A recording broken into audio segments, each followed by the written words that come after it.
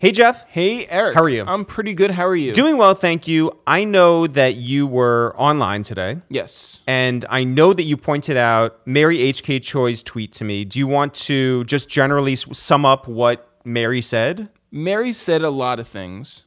I don't know which tweet you're specifically talking about. Well, wasn't there one that said, like, there's two things that go on Twitter it's or social media? It's complaining or it's celebrating? Yes. And I'm like, oh, shit. She called out our whole career. That's it. That's my life. It's my just life complaining? Yep. Or celebrating? Yeah. So here we are. Well, okay. Well, that sort of segues very nicely into what I really want to talk about right now. What's that? My pants are ripped. And how'd you rip them? I don't know. Well, I think it's just over time. But do you think that they are too far down the line to be replaced? Yeah. I mean, I don't know how to sew. So here's where we are right now. It's one of those things I don't think that anybody will notice, but like they're ripped in the crotch, and so I'm super self-conscious about it. Well, hold on. Are you celebrating this or are you complaining about it? Let's just right. We need to figure out which box we're going to put this in. Right. I would say, ladies, I'm celebrating. No, I'm celebrating. I would say I'm complaining. I have to go get new jeans. Jeff, it's not like ripped pants are out of style. No, but nobody is walking around with like ripped crotch jeans. It's everybody wants. Yeah, you're right. I'm a trailblazer. I'm a trendsetter. That's right. We're being progressive over here. Shouts to Flo. Yeah. I do want to say people usually walk around with ripped jeans in their knees. Mine is a little higher up. My rips. So what's the plan? The plan is to get new jeans. Maybe I can get sponsored. You know what? I celebrate that. Thank you for celebrating and complaining. We checked off both boxes. So all right. The plan. The plan now. Yeah, you want to do something more meaningful than that. No. Go ahead. The plan now with your pants. The plan now with my pants is Do you keep wearing them? No, I want to get new jeans. No. Okay.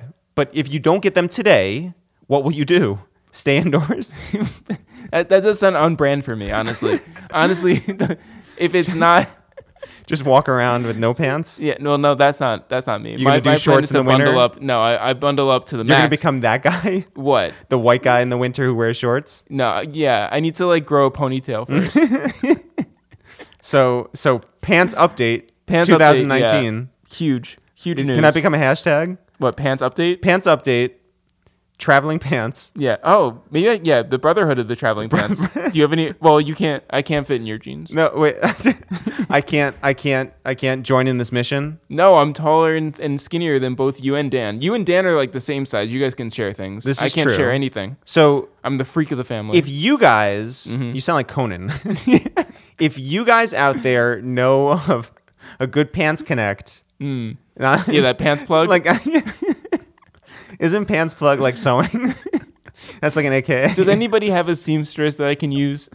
Let Jeff know. Yeah. You should put this in the newsletter. This is what the people need. This is the information that you guys need. Actually, it sort of is, because remember when I went on Twitter and I was like, hey, everybody out there, we need our TV hung up. Yeah. Somebody just do it for us. Bring a stud finder. Yeah. You know, bring a drill. Right. And hang up our TV. We have the TV. Yeah. We have the mount. And some guy... You do the work. And when I say some guy, I really do mean... Skip from BK, who has listened to every episode of ours. Shout out to him. Was like, hey, idiots. Don't put this on Twitter. Right. Get a professional. Do TaskRabbit. Or whatever, like a less professional. Yeah, we're not sponsored by TaskRabbit, so... Right. But get Job Horse or whatever. Right. And so I went on jobhorse.com, and we got a guy, and first of all, I said I'd never used... Wouldn't it be Hobby Horse? Oh, that's so good. Right? Damn it. Yeah. Anyway, so you go on jobhorse.com. Jobhorse.com makes it sound like I've never spoken English in my life. Right. Jobhorse? Jobhorse.com. .net. So the guy comes over here, he does the job. Sort of. Mostly. Right. And he says, don't hang on the TV and well, whatever. Also, there were two things he had to bring over. He only brought over one. Do you think you can TaskRabbit a seamstress? Hobby Horse? Yeah, that's what I'm saying. That's possible? Well, I'm probably. All right. Yeah, so anyway. That's something I'm interested in. Hobbyhorse.com? Yes. We're starting an app, guys. And on the subject of groupthink, listen, we moved apartments. The last apartment we lived for 11 and a half years. We got to know our doorman very well. If we went downstairs to take a picture and the person who had come through did not have a friend or an associate who also came with them. Right. We could always ask one of our doormen who was always doing his job if they could leave their job and then take a picture on our phone. So in moving, we've lost that, and we're not going to travel 5 blocks to the other place. Oh, that would actually be a really good idea. To get Leo because to take a picture. Yeah, people do love the old archway that we used to take pictures in. Which has no meaning to me. No. And has no meaning to you. No, I mean, like... Are we just going to parade 5 blocks with John Legend? First of all, that's a great idea. Imagine if we were just walking up Amsterdam. But unlikely. So what we're going to do, what I'd like to do, what I want to do... is get something for free. If anybody out there has the hookup on a ring light on a stand, like one of those, 5-foot, 6-foot stands that we could tuck away somewhere and pull it out every time that we have to do a podcast, plug the iPhone in and take a picture that's well lit, well, let us know. Hey, guys. No, for real. We're on the lookout for one of those ring lights. We want to know the best one, and we want to know if anyone wants to donate it to us so that we can promote your ring light or your friend's ring light or whatever it is. Well, it is one of those things because we did see that our friend Raven was just like, hey, I want to buy... a coffee machine. A coffee maker, and then Lipton or whoever, Nestea or whatever company it was, I don't know, Hobby Horse. They send it to her for free. She was like, I'm going to buy it. She was looking to buy it. Yeah. And they said, hey, we'll give it to you for free. Well, maybe we should be like, hey, we want to buy a ring light. All right. Ready? Yeah. I want to buy a ring light. Yep. And then now we get it for free. Right. Okay, good. Great. Okay. So let us know in the comments or hit us up, email us, or message us. Get in touch with us, and let's go about doing that. Before we get into this episode, I do want to shout out some friends of ours for various reasons. I want to send good energy and love to all 3 of these people. Very different reasons, but let's get into it. First of all, Freeway, friend of the room. You guys know him from State Property and his own solo catalog and Rockefeller, and just an amazing and wonderful light in this business. Freeway, who for the longest time has been looking for a kidney transplant. He's been on dialysis. He's been fighting through a lot of health issues, but was good enough to come on the podcast twice. He rode up to our show at SOB's. Yeah, to perform on stage with us, which was just mind-blowing. So we couldn't be happier that he made it through the surgery. He is on the road to recovery.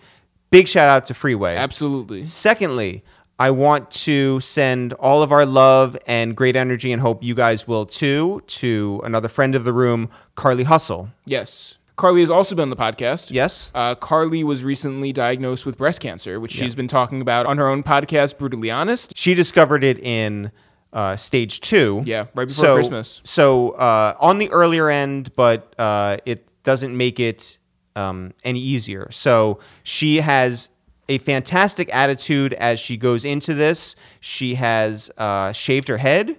She has continued to podcast. She has great humor and great perspective as much as anybody can. She's one of those people who says, when people say fuck cancer, she's like, fuck cancer. Like she has if anybody wants to listen to her latest episode of her podcast, please do. It's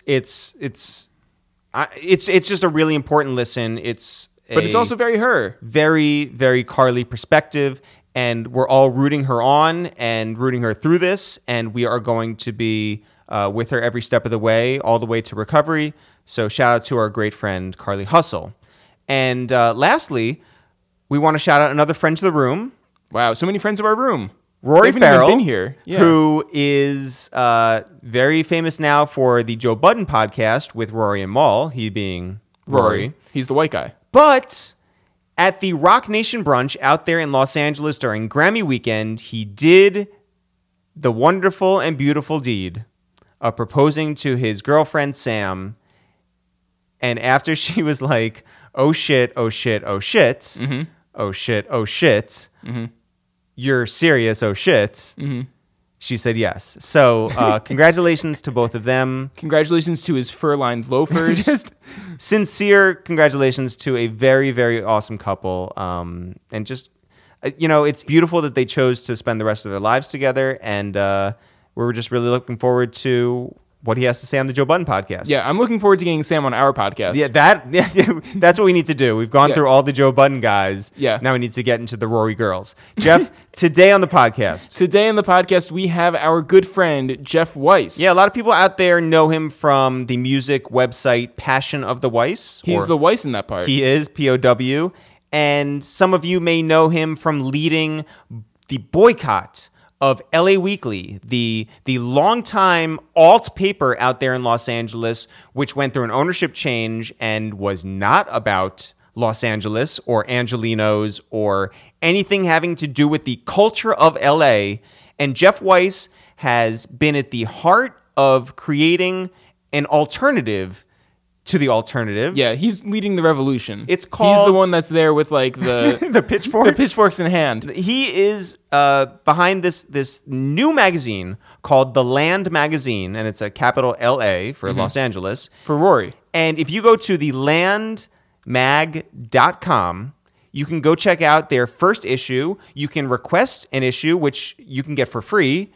And you can also make donations and be part of this really dope and progressive and culturally important piece of art, which is also a publication. TheLandMag.com is where you can go, and you'll hear Jeff talk all about it today, as well as his come up, his roots in California, what LA means to him, finding Kendrick on the early end, finding O3 Greedo on the early end, interviewing Snoop on the eve of his getting a star on the Hollywood Walk of Fame. Interviewing Boozy. There's so much good conversation in this episode, and you guys are really going to love it. Jeff, when you want to get into it? Right now. Yo, what up? It's Eric, a.k.a. the White House Plumbers, a.k.a. Rich Gang. Yo, what up? It's Jeff, a.k.a. Gang Gang, Gang Bang, a.k.a. Jesus and Marrow and Ginger and Gary and Sporty and Baby and Posh. And I am Hannibal Moncrief. Of the Los Feliz Moncrief. This is your third favorite podcast to waste time with. It's The Real. Jeff, what's happening? It's good, guys. How are you? Everything is good. Thanks for having us over to your crib. Well, my pleasure. I'm glad to, not the Upper West Side, but This is- one day. Yeah. This is like the Upper East Side of Los Angeles, geographically, not in like, you know. Yeah, totally. I'm not like walking like a Los Opso, though. No, yeah. You know? One of the things when we last saw you down at South by that we were excited about was your boycott of the new LA Weekly. Yeah. It's been taken over by these horrible people, and it is a shell of what it used to be. And I just peeked in the corner, and I see there's a framed cover of an old LA Weekly there. It's true, yeah. Is that weird for you to have that there and know that it's like not the same thing anymore? It was really hard for the first 6 months. And now it's just so bad. It's kind of like morphed into comedy. And it was like why we kind of, I think, wanted to do The Land because, I don't know, at a certain point, you can't really like complete, like, you know, it's like I think about like backpack rap, right? Like it was really great at the beginning because you're like, okay, even though I liked like the Jiggy era or whatever, like it was nice to have an alternative to it, like, you know, different sides of the coin, blah, blah, blah. But at a certain point, I think something becomes like a regressive kind of art form. Like you can't always be like opposed to something. It's like you harden into conservatism. So I think for us, it was like, okay, well, the boycott was super important and effective. I mean, we basically, I don't know. For people that don't know, should I like basically break down the story of what happened? Yeah. Okay, so the short story is Nazis bad. Turns out. Wow, way to really like, you know. Short story. Yeah. I'd written for the LA Weekly for 10 years. I'd been a columnist in the print magazine for the last 6, you know.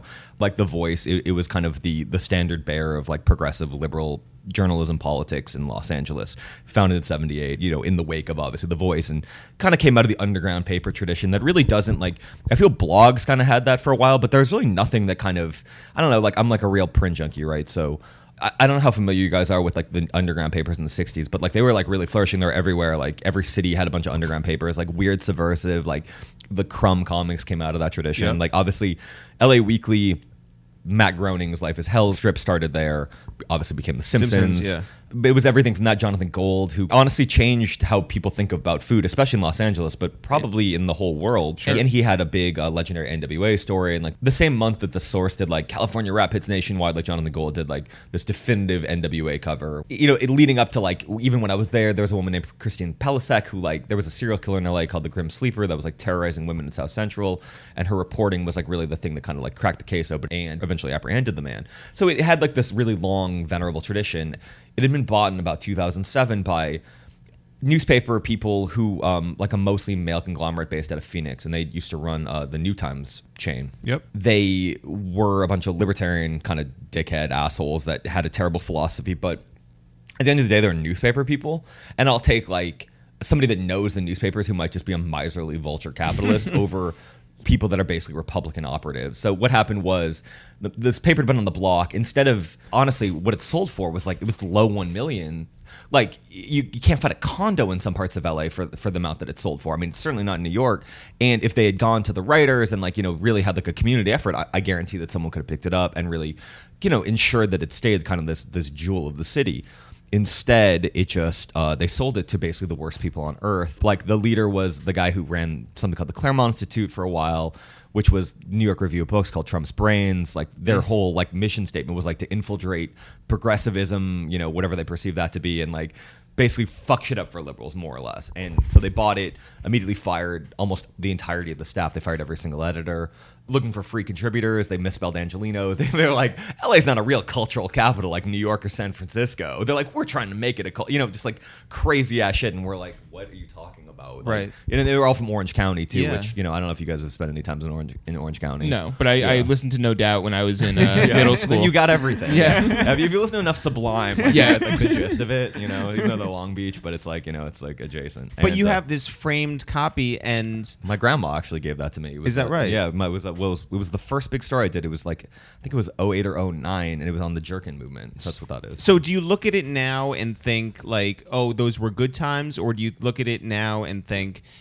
just of the gutted building and soul that has sort of? Are we ruining your apartment? I'll never look at that frame thing again, Eric. Yeah. What is wrong with you? This podcast is over. Like a viral YouTube clip. Jeff Weiss walks out of it. It's the real podcast. I'm In his own home. Yeah, I'm done. How dare you ask me I about know. my framed LA weeklies? Because I just bought this print of Kanye and Jay-Z, and the right, picture yeah. means a lot to me, Yeah. right? It's done by Clay Patrick McBride, who was in that XXL issue where Jay was on the cover in the Oval Office, right, as president of Def Jam. Totally. And he and Kanye are situated like JFK and RFK, and it's such a beautiful image. Yeah. I bought a print of it. I want to hang it in our new apartment. And I really did have this conflict inside of me where I was just like, well, is that me wishing for old Kanye? Yeah. And when I look at this, am I going to feel like, oh no, like MAGA hat and Yeah. just this sort of empty head? Or is it just like, that was a time and that was a place and I want to remember that? Yeah, I think that's what it's become. At first, it was like really difficult. When I would see like an LA Weekly around town, like it would be kind of one of those things where it's like almost like, like sort of like when you have a breakup or something, and then like everything reminds you of your ex. Yeah. Like I'm like, oh, I see that artist. I'm like, oh, I remember doing that interview for LA Weekly or this.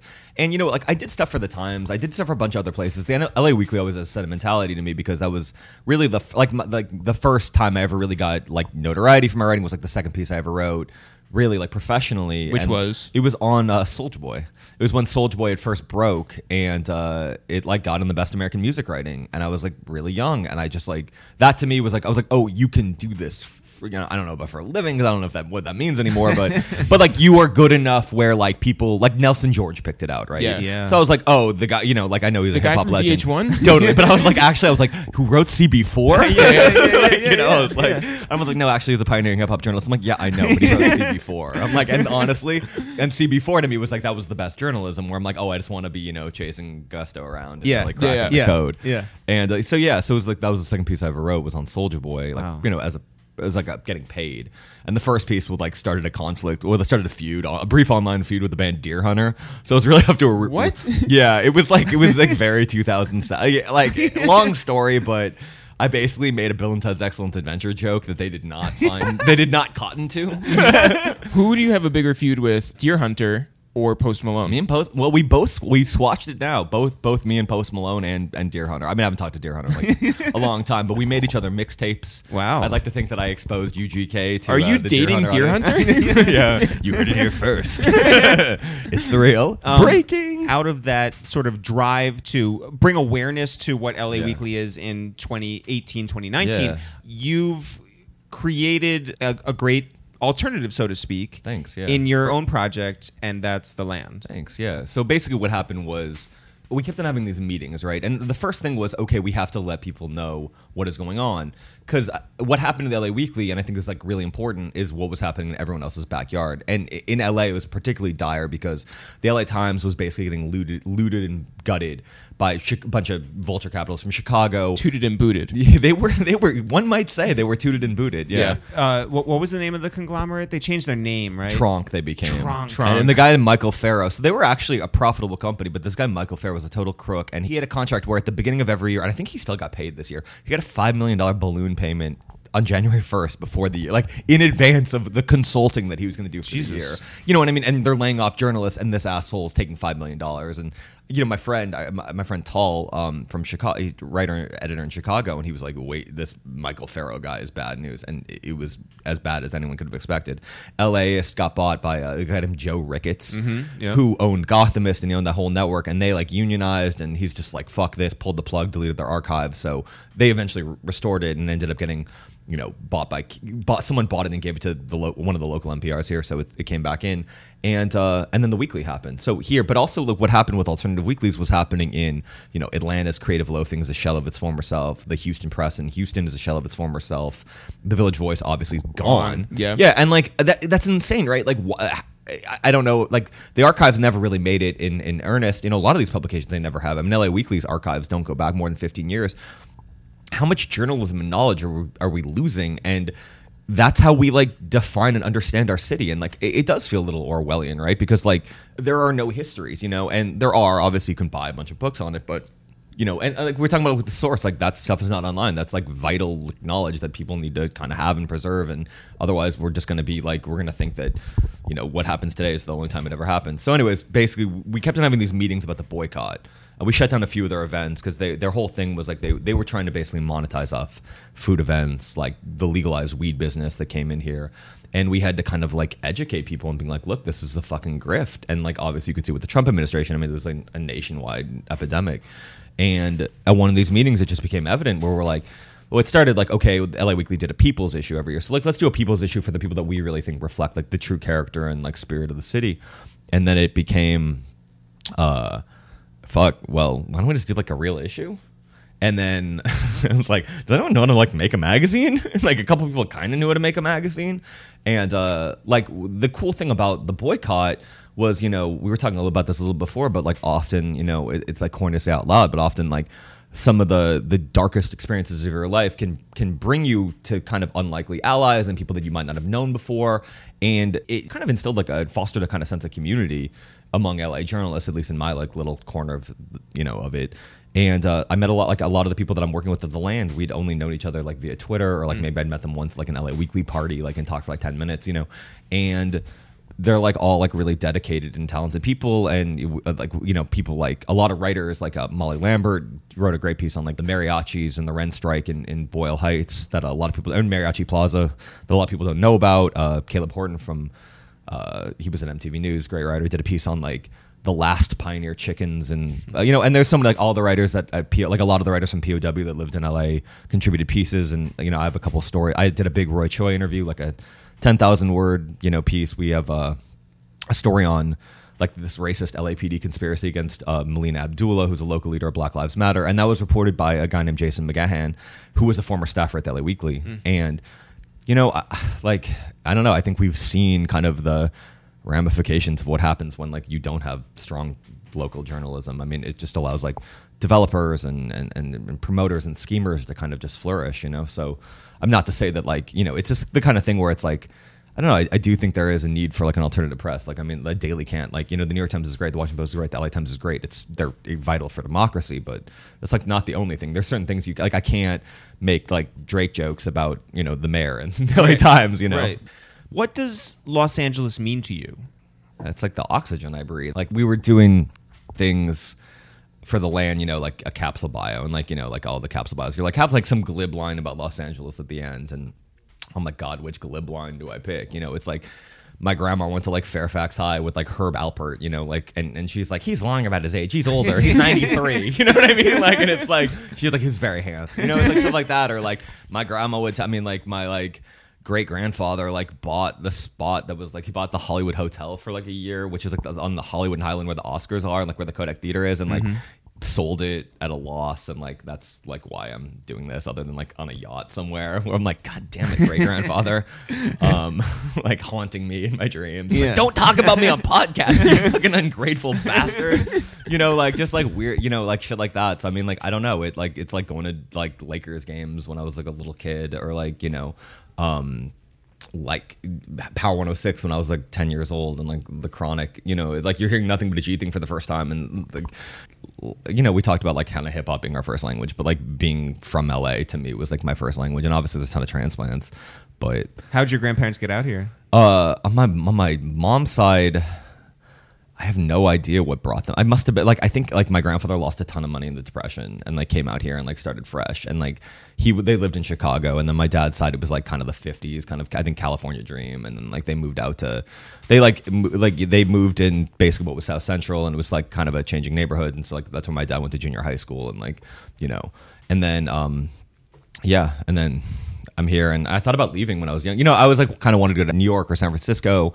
And then both cities just became so expensive. I had no. I was. Well, like, what did you want to do in either of those cities? Like, I mean, like, you know, you're growing up around, you know, a cultural hub in Los Angeles, and what were you seeking out in like a San Francisco or New York? San Francisco, I probably was chasing the dream of the Beat Generation like 50 years later. Like I'm like kind of like a sentimental person at heart, so I always like I did like my most personal story, at least to me. Like I mean, I've written things that are probably more like personally revealing, but was about the Beat Generation, like for the Washington Post. I did like 2 years ago, and like my editor David Malitz is amazing, and it was just like, yeah, you can write 12,000 words about the Beat Generation. I was, you know what I mean? It was like I was like, I think it'll be 7, like in like 12,000 words, and he's like, we'll figure out how to put it in. Which is like, I mean, those are, you know, How much heroin did you have to do for the piece?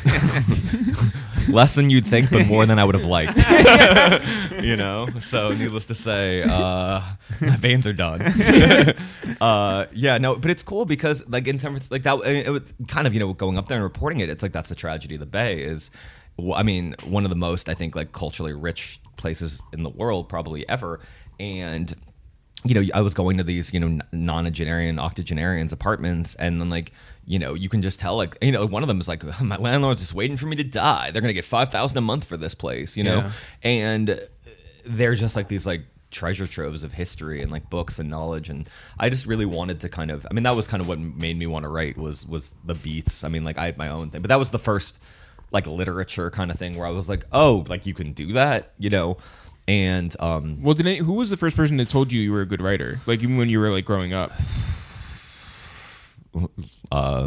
I don't know. Honestly, I didn't think I'd ever be a writer. I just was like a compulsive reader, and I never really did. I always thought that I could write, kind of like, I don't know, it's like I always like would interview rappers, and they'd be like, I don't know, I always thought I could rap, and then one day, even like most of the time, it's not like that's true, you know, unless like it's like something like Blueface, basically. Yeah, I just started rapping 12 months ago, like no, but like, you know, and then I didn't think that it was possible to be a writer, you know, because my dad's like a very like no nonsense like lawyer, and he's like, you are going to go to law school, and I was like a baseball player, so I thought like I played baseball and basketball, and like I played baseball in college, and I thought like, oh, I'll just Wait, like you did all these sports and you're Jewish? yeah.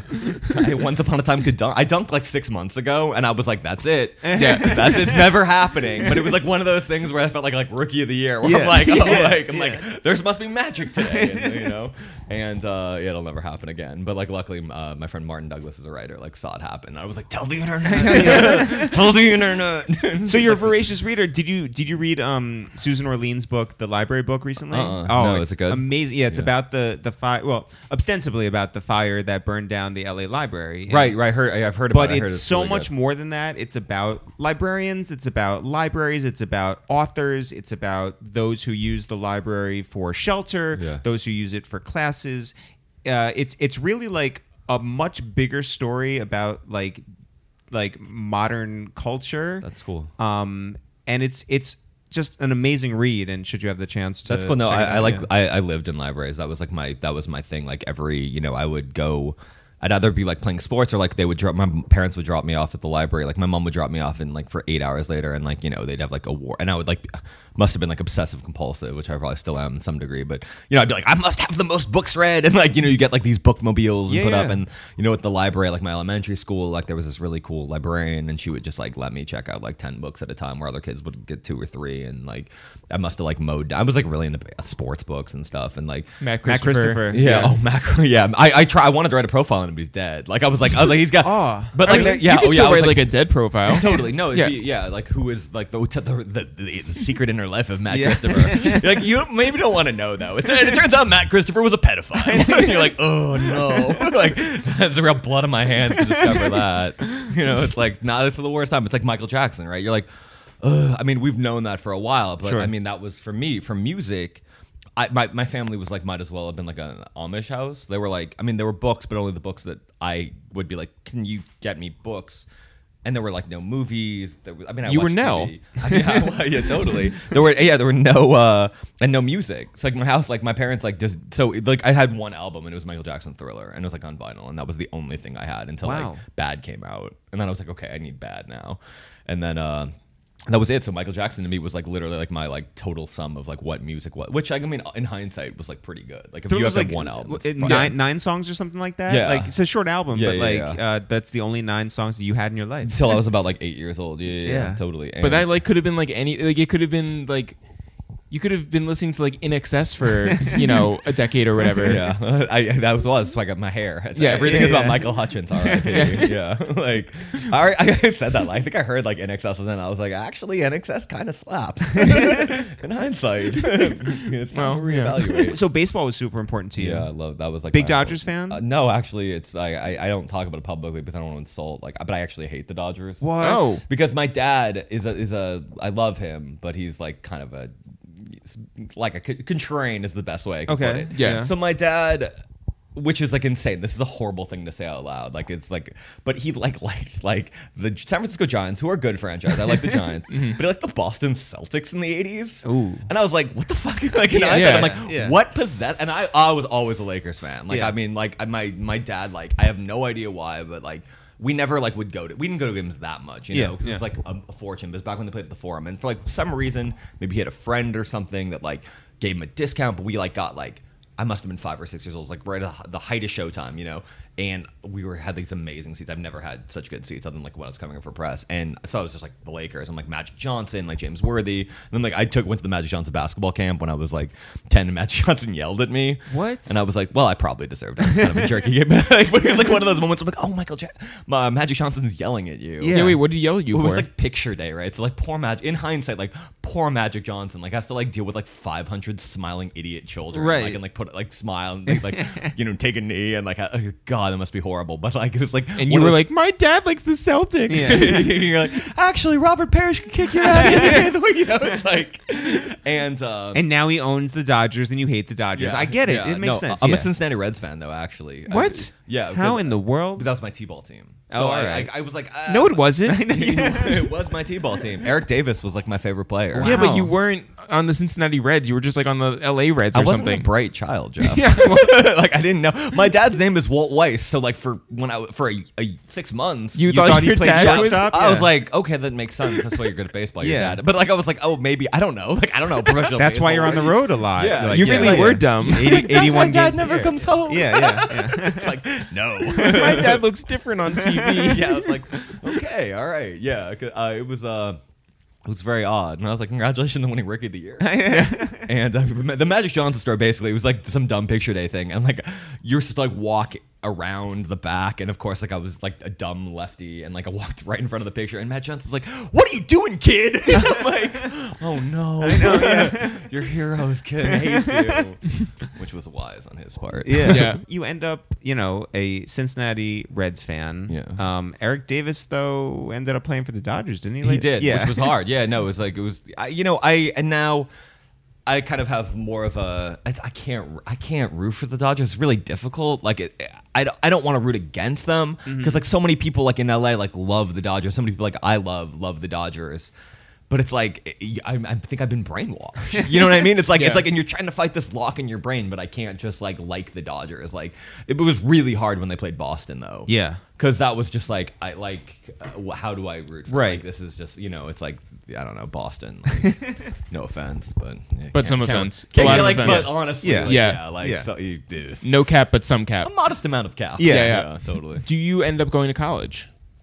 Yeah, I went to Occidental College, like out here, which was like now famous because Barack went there. But yeah, I thought about. Did you just call him Barack? Barack Obama. Yeah. No, I know who Barack. Have you heard of him? Yeah, it just feels like I never. He's my best friend. Yeah. Just name dropping casually. Yeah, me and Big B.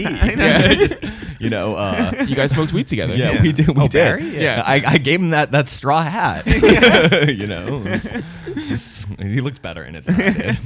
What made you want to go to Occidental? They were like, I wanted to play baseball in college, and I thought I would go there and transfer like a D1 after 2 years because you're younger than most of the kids my age, and like I was young for my grade, and I thought like, okay, well, you go to a small school, you start as a freshman, and transfer to either junior college after your freshman year, and I almost did, but I just like was like, What position? I was a first baseman and a pitcher, so I was a lefty. You're lefty, so, yeah. So I mean, I like always had arm problems, but I was a starting pitcher my sophomore year, and I was like, I started all 3 years, and we ended up having a walkout my junior year because like obviously like sedition is in my blood, so like I was like, you know what I mean, like God, but it was like we ended up having this team walk out. It was like a pretty crazy experience. Like a guy on my baseball team died in a hazing accident. Jesus. He was in a fraternity, and I had pledged. I didn't know what a fraternity was. Like I literally had no fucking clue. I was like, oh yeah, it's like I thought it was like an Elks Club or something, not like this sadomasochistic like bro.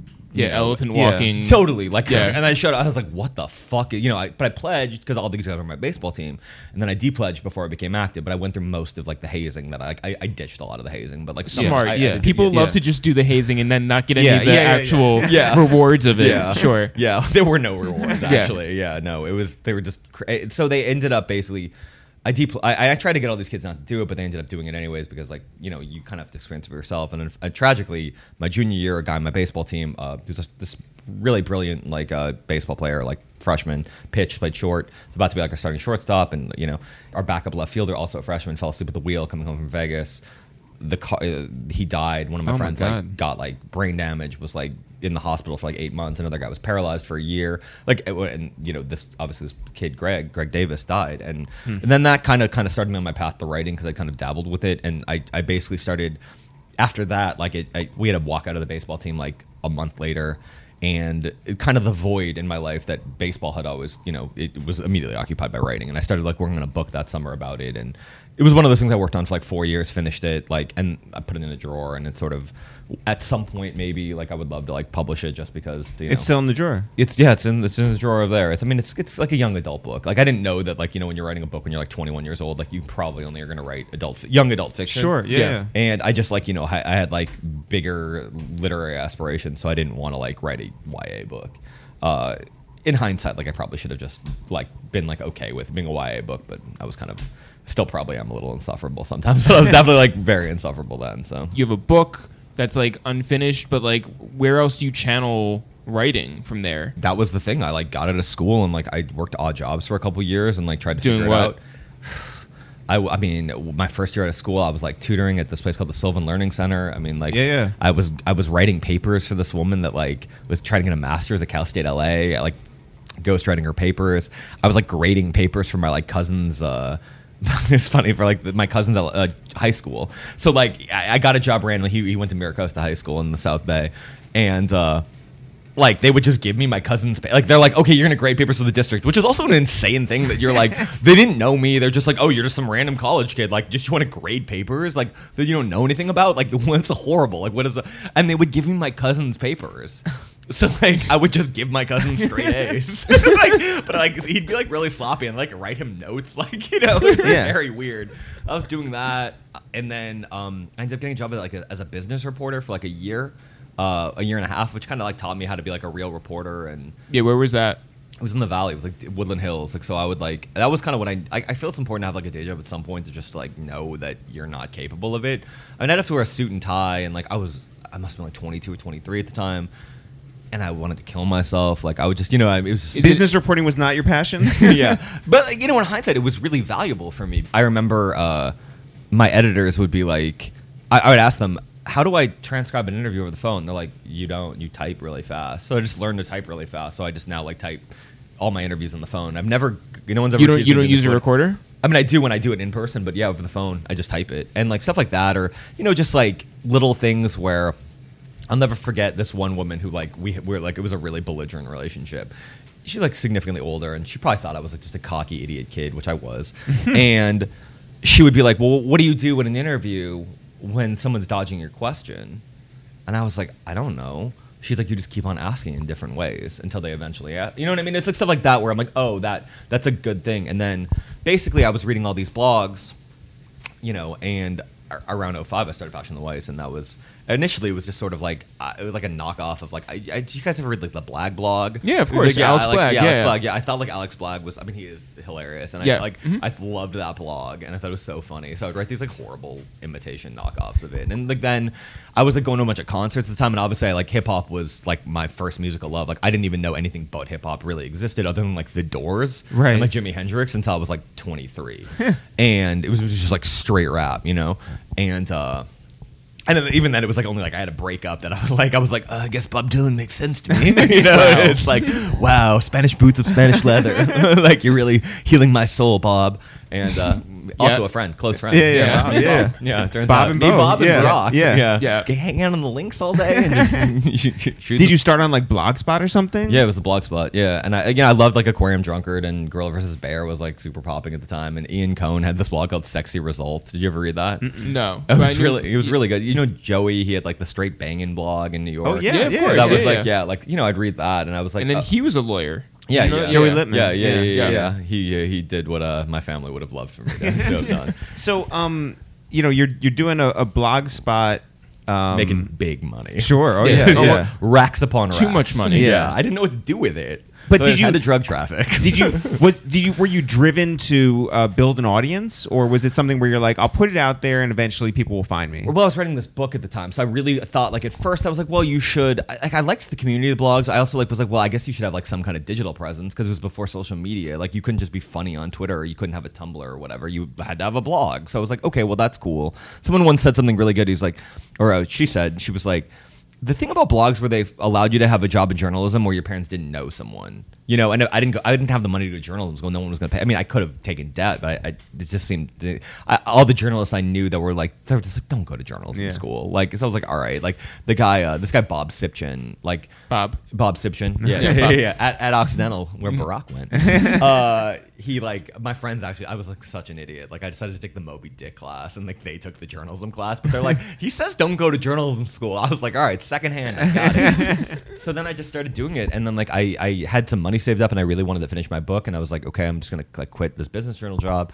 just work on my book for I can have like 6 months, like before like if I do enough like small work, like I can like hold out, and if I can't get into the Times or the like weekly, then like maybe I shouldn't do this. And like 6 months later, like I got into the Times, I think first, and it was, I remember there was a guy named Kevin Bronson who, great guy. He was like he still has this website called Buzz Bands that like covers local bands in LA. But he gave me a chance because like it was funny because he was like played an adult league baseball team. He's like, I hear you're a pretty good baseball player. I'm like I used to be, but like I'm like doing my own thing now. I'm like trying to be a writer, and he's like, well, maybe you should play my baseball team. I'll give you a shot, writing. And I was like, that's fair. So I played in his baseball team for 2 years and like 2 summers, and he gave me a shot at the LA Times. And like, how'd you do, by the way? It was pretty good. Okay, yeah. Like I'd always hit like 360. Oh. And like, but I'm sorry, what? Yeah, I don't, or like between 330 and 360. I'd always hit, but I never like. I did pretty good. Yeah, I was only one of the best batting averages. No, but it's like adult league. It's it should be hitting like 520. Sure. It's like, or it's like in college. You know what I mean? Like I always hit above 300, but it's like not like it's not like major league pitching. You should be hitting like 400. So my best thing was like a guy that was a first round draft pick. I got a couple hits off him one in a college game. It was like the closest I came. That's dope. It was like this guy Jason Hirsch who played at Cal Lutheran, was in our league, and I don't know. Sparky Anderson came to the games. And we're like, Sparky's here. Wow. I was the guy that like scouts would come to the games, and they'd be like, yeah, that guy's like good, like, you know, and then like they're like, what's wrong with him? And it's like, oh, he's like has a 10-cent brain, you know, like yeah, he was like a writer's brain in a baseball. Were you like body. Sparky Anderson, like Tigers okay, but Sparky Anderson, Cincinnati Reds? Yeah, I was like that's who I'm- legit. Yeah, big red machine, I know. Sparky Anderson. Yeah. Did you exchange blog roll requests with everybody? Oh yeah. I was about like, I mean, I remember like that was like a big deal, right? You was on everything. Blog roll, Yeah. and you're like, whoa. Do you remember the site whatevs.org? Yes. Like, so like this guy Mark Graham, that really nice guy, and like I remember he had like a section where he was ranked, and it was like the A-list, and it was like more buzz than you, and like he put me in more buzz than you, and I was like, I made it. This is it. All right, smooth sailing from here on out, and it was. Yeah. What were you writing about on your site? It started out just like a mixture of like old music, me complaining about how much I hated LA at the time, because it was like the height of like the LA like Hipster. Hollywood hip. Yeah, it was like Yeah. American Apparel, like Cinespace Tuesday nights, like. But like, you were also reading like Gawker and Defamer Yeah. and like Alex Blagg and like all the like I'm sure Gabe Delahaye. And did you have that like voice too, where you were just like I you're was so trying. disaffected? I was trying to, yeah. Like, Yeah. I would definitely love Defamer. Like I loved Mark Lassagne stuff, and I was like trying to write. They would just make fun of the people from Misshapes. Yeah. I thought that was the funniest thing I'd ever seen in my life. like But- hipster or homeless or whatever. Yeah, that was a dark time for LA too. I thought like it just didn't have the, you know, like what LA had became in the ensuing years. I'd go out and I was like, I want to make it a Cobra Snake party. Like, you know what I mean? Like it was just like weird. Like and Maybe. then, like, Yeah. no, and then of course, well, everyone has one Cobra Snake story. Yeah, like you have yeah. to have one. What is yours? My one is I was reporting a story. You walked in front of his camera and Magic Johnson yelled at you. Yeah. yeah. That's exactly it. And no, this must have been what 2011, I think 2010, 2011, and Spin, like when it was still a print thing. Like I think it was the first or second thing there, but they're like. It was this crazy story. It came out pretty well. I'm still happy about it. But they're like, we don't know what the scene is. Like there was a place called Freak City on Hollywood Boulevard. So like for a while, actually, like, it was like a really cool. It almost was like Pleasure Island, but like it was like 80s graffiti hip hop. It was like a very weird thing. Like it was right on Hollywood Boulevard. You had to enter through an alley, and for some reason the cops like didn't shut it down for like 2 years. And like it would just go to like 5 a.m, and they'd have like Egyptian Lover played there once. Wow. And Little Bass God played there once. Like it was like. They would just let you do whatever, and they would like, you know, serve you like drinks and thimbles, and so there was a scene that kind of cropped up around it, and there was this girl named like Lauren Avery, who's like she's like I think an Instagram thing now, but like she was like going into the name Meg Ryan. That was like, and they're like, and they were convinced that Lauren Avery was the heir to the Avery Dennison paper fortune or whatever, which was totally wrong. Like it was like no, like until like 3 weeks of reporting, and then she's like, why would they think that? She's like, that's not true. Yeah. And I was like, I'm a great reporter.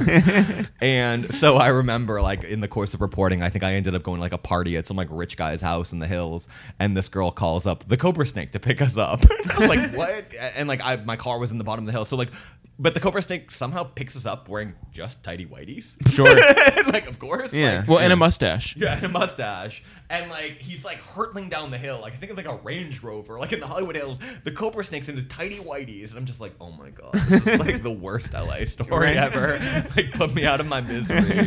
Yeah, it's a story. Yeah, and I never figured out what the story was, but it ended up in print. Like, the whole thing made no sense. And then the place got shut down. Like, So 6 what months were you after. listening to at that point? Which point? Like in that early blog sort of point. The long answer, right, is that I came up on like, you know, the 90s West Coast stuff. Sure. Obviously, I loved the East Coast stuff like Gangstar, Wu-Tang, Tribe, J8, all that stuff. Like, Yeah. I mean, I was the biggest Jay-Z fan. Like, I didn't understand, because I never was super into the underground wars where I was like, oh, I'm not supposed to like Jay-Z because he's popular. Like, we were just like, I heard Brooklyn's Finest, and I was like, well, that's the best song I've ever heard in my Yeah. life. Like, you know, and then like, you know, when college, like obviously was the height of like the raucous and like Def Jux and like post Fondulum, and so I got into that, you know, and I got into Doom, and then like I don't know, there was those periods where like I was like trying to find like underground, you know what I mean, like Murs had a couple albums I liked, like I forget, like, you know, Black Milk was doing stuff, but it wasn't like now, or even like I feel like around 2010 it kind of kickstarted again. Like I feel like that was a real low ebb. I was listening to a lot of indie rock at the time because that was like really the thing that was like, especially around here, like, you know, I was like, I guess I'm in Silver, like I don't even know what.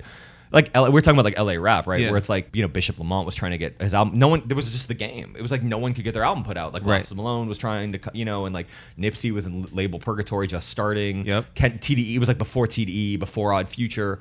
You know, I remember I did a cover story for the Weekly, right? And this was, I think this was one of my first big ones too. And it was like the new faces of LA rap, right? I just started writing for them, and it was like Blue. Yep. I mean, I liked Blue a lot, you know, but Blue obviously like got signed to Warner Brothers and basically got shelved for a while. Pac Div got Yep. shelved. This is before Dom Kennedy. Yeah, before Dom Kennedy. Yeah. Bishop Lamont got shelved, and the Knucks, who put out one album, and then like they got no promo, and then they were like kind of like. So I was listening to like a lot of like like indie rock stuff for a couple of years because I just I'd still listen to rap, but I mean I don't know, like Wolf Parade. I really loved Wolf Parade. Like I loved this band Islands. You ever listen to them? Like Yep. Like that first Arcade Fire was I thought that was great. I thought Interpol, those first album was great. I mean that was kind of were you guys like, do you guys ever like have like an indie rock year or two? Yeah. I mean I listened to like Yesayer, Passion Pit, like, but that's probably as far as it like went. Yeah. No, I was like Vampire Weekend. Yeah, Dunyan, like you ever the Swedish band Dunyan, I was like super obsessed with. I liked like the first Beirut album. I was like really into it for like a year or two, just because I was like kind of like sad like at the time too. And like I don't know, rap. I think it like took a while to figure out what the sound was, for like what underground music even was, right? Like I remember when Bronson came out, that seemed like kind of new. For like, oh, this is or Rock Marciano, obviously. I mean, I feel like Rock when he came out with Mark Berg like changed everything for New York rap, because you're like, I mean, if you really think about it, like whether it's like Griselda or whether it's like those kids like Mike or like all of it, I think kind of is post rock. Yeah, but how'd you as an Angelino approach things? Because I feel like the city is so proud of their rap origins, and even in that down period where it was just the game around here, people were rooting for something bigger, right? Yeah. And when I think of you now, I do think of you as like the LA guy, right? And I feel like if there was anybody to sort of like push even the smallest guy out here, it would be you. Did you feel like you were like on the hunt for that guy? Yeah, totally, all the time. I mean, I if I'm being honest with you, like a lot of those artists I liked, but like I didn't like really like love. Obviously, when Kendrick came out, that guy was like, okay, this is amazing. Like, and that was, I mean, I do believe in like a sense of regionalism where rap does sound differently no matter what city you're in. It's like when I'm in New York, it's like we're talking about rock. I'm like, oh, if it's snowing, like, and I hear snow, like, done. Yeah. Or on the 90s stuff, it sounds perfect. I remember Cannibal Ox, like that's like a perfect Subway album. But LA, like, it was like a low ebb. And did you buy into J-Rock? I liked that single with Wayne. Yeah. But I didn't like love it. Like I liked J-Rock. There's a lot of stuff like I liked. Like, like Nipsey I liked, but like I wasn't like, I think Nipsey's last album was the best thing he's ever done. Yeah, agreed. And it's like this weird balance where you're like, I don't want to be like a cheerleader where it's like kind of corny where you're like, and I feel like a lot of cities do that where they'll try to like sell you something and you're like, ugh. But then there's like also things where it's like, look, I don't really like a boogie or a boogie. Yeah. A boogie. Yeah. Like I'm so LA. And right. Yeah. Clown me for that. Like I was like, ugh. But like that's like the thing in New York where Jay Critch. The boogie. Yeah. Well, we have our own boogie here, and then there's Big Boogie from Baltimore who I love. He has a sicko mode version. It's amazing. Love Big Boogie. I like Boogie from here a Boogie. lot. Mm-hmm. And then there's just a Boogie. Yeah. Boogie. And who has the number one album? yeah. I love Blue. I mean, so then like or like Jay Critch, right? Like that doesn't like hit me. And like I wonder if you're also not a 20-year-old kid from Brooklyn. Totally. Although, but like I love the stuff in LA where it's like Blueface. I heard that and I was like, this is my favorite shit ever. Draco, Greedo. Well, let's also be honest too. Like Chicago, if you're from Chicago.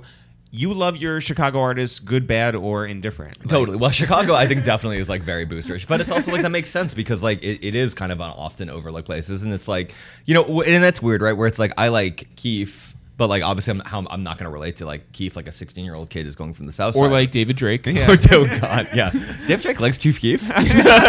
David Drake loves Sosa. Yeah, I love David Drake. Yeah, David Drake. A great man and has fancy footwork, as I told Chris Crack last night. Yo, David Drake actually low-key good dancer. Yeah. I took him once to We've seen him, David Drake dance like all the time. Yeah. That's how you know you're real hip hop. Hold up, Jeff. Wait a minute. We got some mugs to sell. You interrupted yourself. No, I interrupted Jeff Weiss. Oh, it is confusing. Yeah. Okay. I don't meet that many other Jeffs. I don't think we've had any other Jeffs on the podcast. That's not true. Jeff Sledge. Oh, do we have any other Erics on the podcast? Eric. Yes, Eric the Architect from from Flatbush Zombies. This is all right. Whatever. Fine. Yeah. Any Dans on the podcast? Dan Rosenthal's been on the podcast. podcast. Yeah, there you go. Yeah. All right. So anyway. We're selling mugs, we're selling T-shirts, and we're selling rhyme books. You can get our rhyme books signed or unsigned. You have the option. That is the option, and you can get them all at itsthereal.com/shop. The rhyme books were not previously on our website. Now they are. Go get them. We have a limited amount. Rhyme book signed or unsigned. Yeah, because a lot of people have been like, I want a rhyme book, but I don't know how to find it. And it's like, people cannot find it on Amazon. Well, guess what, guys? Guess what? It's on itsthereal.com/shop. /shop. And while you're there, Yeah. sign up for that newsletter that I've been talking about a little bit. You've been talking about it. I love talking about my newsletter. You, Jeff. Yeah. And now back to Jeff. So you're establishing your website, and what ultimately becomes the piece that you're like, oh, I can point to that and say, I found my voice. I mean, I don't know. Like, there's like moments, right? Like where I would say like that piece on Jerkin was like that to me at that point was like I was like a 5,000 word piece. I like reported it for a long time, but then I was like still kind of like trying to be Tom Wolfe. And then I did a story on DJ Quick that I really liked. You know, in like it was a cover story. I think it was 2012. I think it's good to be like. The piece where I found my voice is the most recent piece, right? Like, so I did a piece for that's going to come out on Pitchfork at some point. Maybe, hopefully, it'll be out by the time this airs. Before the paywall. Yeah, totally. Yeah, hopefully before the paywall. And I went down to Baton Rouge, and like I like have a lot of love. I mean, I like love a lot of like certain cities. Like, I mean, Baton Rouge to me is like one of my favorite places. I was like became in like I actually when I came to New York, my friend Evan McGarvey. I never really like listened to Boozy extensively, and this must have been like 07 or something. And he just like put on like going through some things, and we were like getting drunk in his apartment, and I just was like, this is the best shit I've ever heard. And I got super into Boozy, and then so I covered his murder trial in Baton Rouge, and I've been going down there for like the last like 6 or 7 years, you know, every couple of years, and kind of interviewing all the rappers. And it's like a really dark and violent and kind of but like very powerful, the music down there, like you know. And I've just had like all these like weird crazy experiences.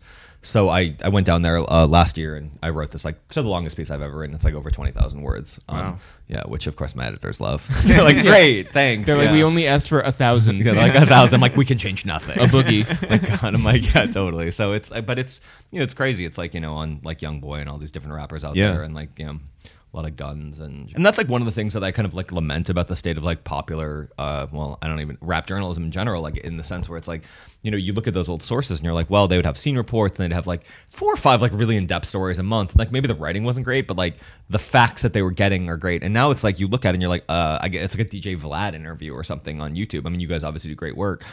But it's like there's not. Isn't that the interesting thing? Like people think that we're journalists, and we don't consider ourselves journalists at all. Not because whatsoever, we don't, yeah. But that's like the funny thing is, right? Like a lot of the best.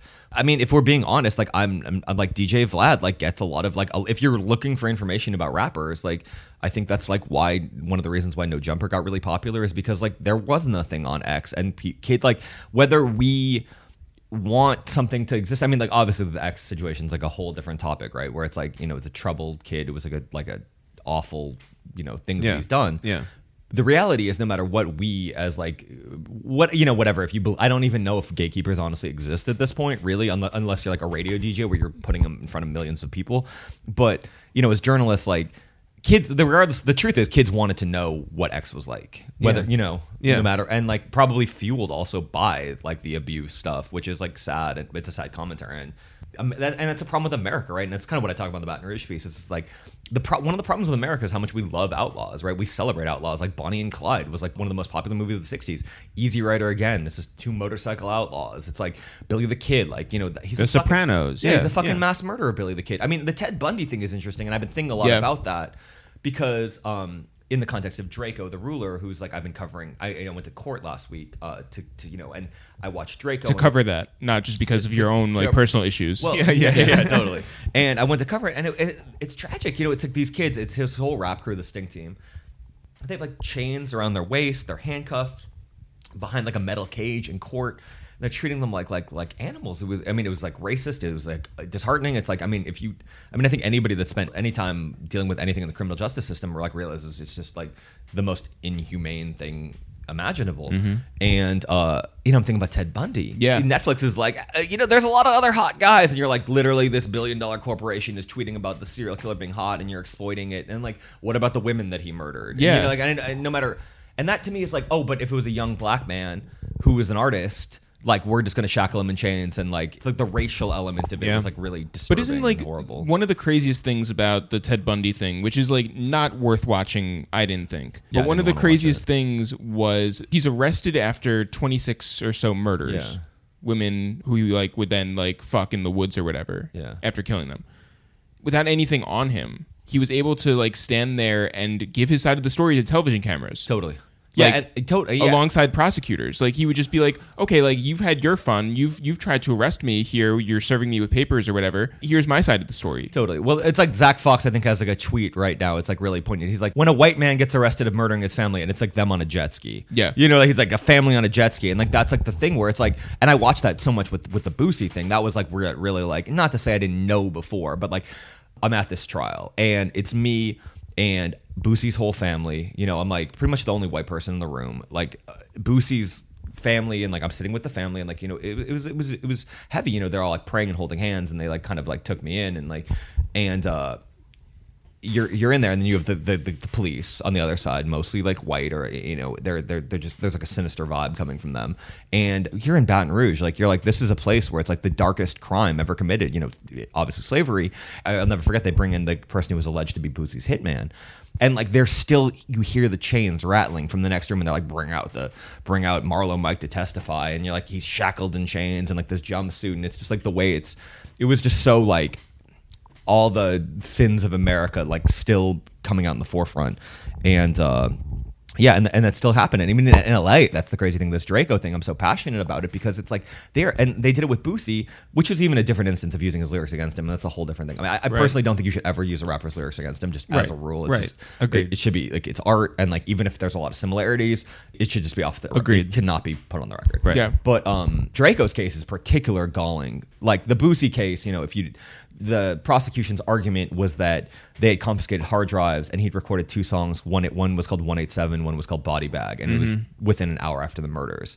So like that was their, and they had a bunch of like circumstantial evidence, but they were obviously like they did not prove their case well enough. He should have been acquitted, regardless of the logistics of it. He definitely should have been acquitted. And also the other thing you realize being in a case like that is like whoever has the money for the best attorney is going to win.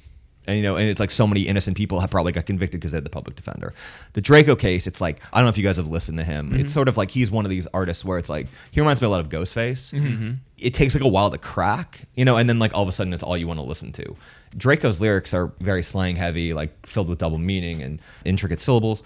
But anyways, they're using these lyrics against him to try to paint him as like the sociopathic gang member. I mean, how many like rappers do we know that call themselves like, you know, their crew a gang? Like every rapper, you know what I mean? More or less.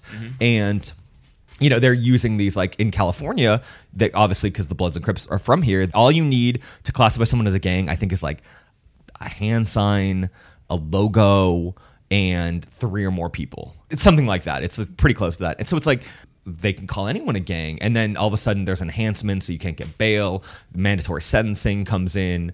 And it's also just a way to like tarnish the person in the eyes of the jury, because it's like you hear the word gang. We've dealt with 30 years of demonization where it's like the meaning of different gangs are, you know, it's just a complicated thing, but to have to watch it and kind of have to see it used against people in 2019 in LA kind of has shocked me. I mean, the Bobby Shmurda thing though, right? It's very similar. You know, I wish that there were more people kind of covering these cases, because there's like hundreds of them. I have an article in the last Playboy about this, and there's like, there are, I think they told these people that this guy Eric Nielsen, he does it for a living. You know, he's a professor at the University of Richmond, and he tracks these court cases. But he said there's like 500 something cases in over the last like decade where they've used like random kids, like 19-year-old kids that just have a SoundCloud page, and they'll use their lyrics against him. The craziest actually was there's this rapper named Tiny Do. And he's from San Diego, right? And he was like, I think now he's like in his mid to late 30s. And I think he put out an album when he was like, I think it's like called No Safety or something, right? And it's like he had used to be in like San Diego sect of the Bloods, right? I think there were like a series of drive-by shootings in San Diego. And this guy, like at this point, like he'd used him in a gangbanger, but he was like out of it and like was like literally laying tile for a living. And he gets arrested. And these prosecutors, there was an obscure law that had really never been used, but it was on the books.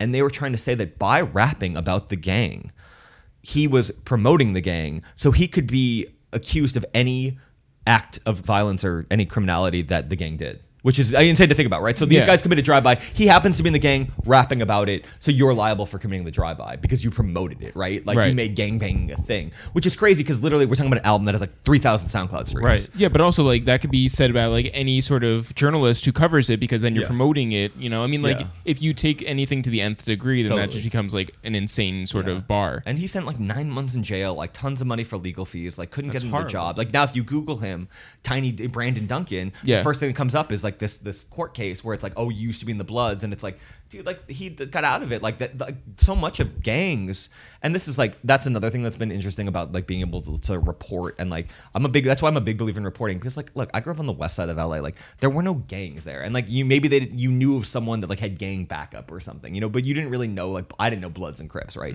And you have this misguided notion, right, of like in the popular press, right, like they mythologize gangbangers, good and bad, mostly bad, right? Like mostly it was demonizing, but like also like, you know, your perception of gangbanging is like Boys in the Hood or Menace to Society and like NWA and like, you know, Above the Law, whatever, you know, right. The Chronic, Doggy Style. And then you realize like so much of it is like, it's like family lineage, right? It's like a lot of gangbangers, especially now, like their mother was in it, their father was in it, sometimes their grandfather was in it, you know?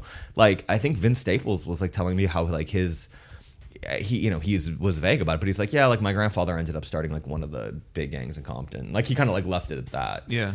And you know, it's not everybody in a gang is a killer. You know what I mean? Like, Right. and it's like I feel like there's plenty of people aren't. Like a lot of it is just like that's your neighborhood. Those are your like local ties. And Well, I mean, the Killer Mike just did a trigger warning on Netflix, and he talks about how for a lot of people it's like a frat. white people have Elks clubs. Yeah. I'm sure the Masons did as much sinister shit, if not more. Like, Right. but you know what I mean? No one's like targeting. I mean, well, they had anti-Mason party in the 19th century. So. Yeah.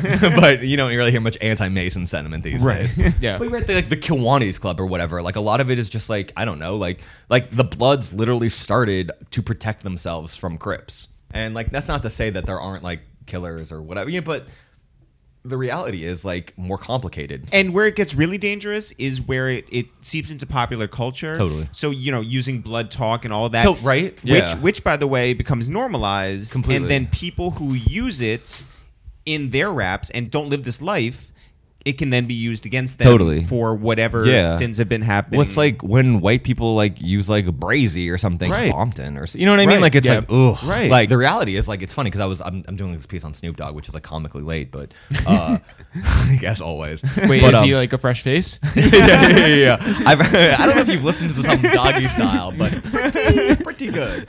Make sure to check it out. Yeah. And but it was like a source article from like '93, and I think it was like Dream Hampton, or like she was taking it through the hood or whatever. And he's like, "This is Bompton." Bompton obviously wasn't even like Compton. It was like a section of Compton that was controlled by Bloods, right? Because like Compton, it's just crazy. Like, you know, certain high schools in a lot of these cities are like Compton High is a Crip high school, like Compton Centennial is a Blood high school. Like if you know, and like. It's just like stuff like that where I kind of get super. I mean, not to say that I'm like, because there's so much. I mean, I don't know anything when it comes to the grand perspective versus somebody that actually lived that, but which I think is important too. As like a white person in hip hop, I think part of it is like knowing your inherent limitations. I think it's like important to know like where, you know, like this is the line. Like, I mean, and I'm sure, you know, sometimes you accidentally like overstep it or whatever, but.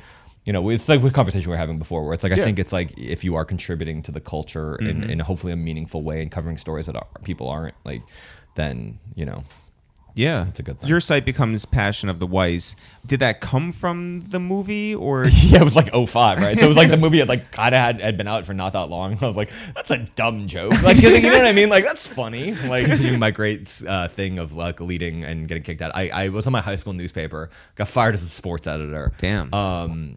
Because like long story. Steroids. But, yeah, the juice was loose, and I ended up like having to spend like my and I told off the teacher like at one point. Like, I mean, I apologized to him a few years later, but I mean, like really like just read him the riot act in front of the entire class. Like, you know, 17 years old. I was like, no, it was like the scene in Gutsy. it was like the scene in Half Baked, you know, where I'm like, fuck you, Yeah. you're cool. Yeah, Like, yeah, you know? yeah. And like I just was like, nobody respect. It was really mean, honestly. But like the truth is, he was an asshole to Yeah. me at the time, and like so I got thrown out of my high school journalism program. But I'd always like wanted to call him in the newspaper. You know, I was like, what's a dumb pun name? Sure. And now like thank God, like Passion the Weiss like spells out POW. So like kind of, you know, if you take out the T. So I'm like, okay, that's good. I'm like, that's fine. I can call it POW now and like not have to make a Mel Gibson joke. Yeah, I was just like, you you know what I mean? Like yeah, you're like, yeah. oh, Yeah. because who loves the Jews more than Mel Gibson? You know, in hindsight. So who were you early on? You think who did you? Kendrick. I was like, I think maybe like Two Dope Boys had like a MP3, but I was the first one to ever write about Kendrick in any kind of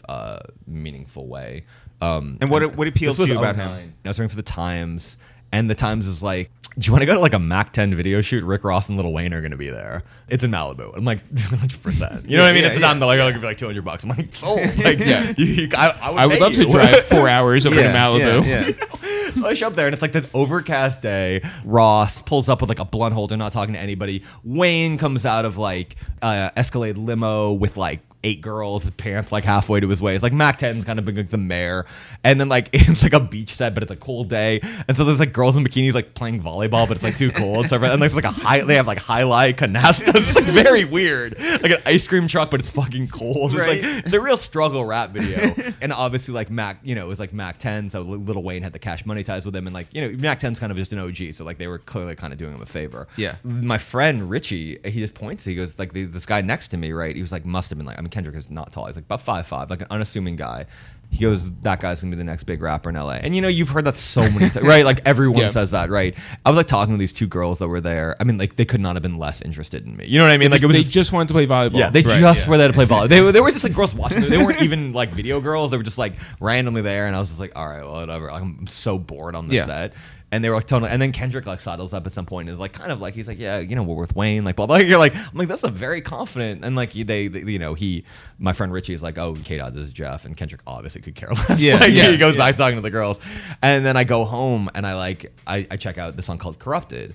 It was like literally just Kendrick doing the corrupt flow, and I was like, this is dope, and I like wrote a POW blog post. Did that find his way to him? I don't think so. I don't think like he had any, it's weird. Like certain artists you'll write about like really early and they never realize it, and that's okay. Like I don't think you're doing it for, like, it was cool. Like Garrido, certain artists like love press, you know what I mean? Certain artists like are really like readers, and Kendrick doesn't read about himself. Yeah. At least what I've been told. Well, he doesn't really read in general. Like I remember I interviewed him for Vibe and I was like, oh, like you definitely read books. And he was like, no, I don't. Yeah. Like it's always weird when like that, like Aesop Rock, I remember like said he didn't read books, and you're like, how do you even know those words if you don't read books?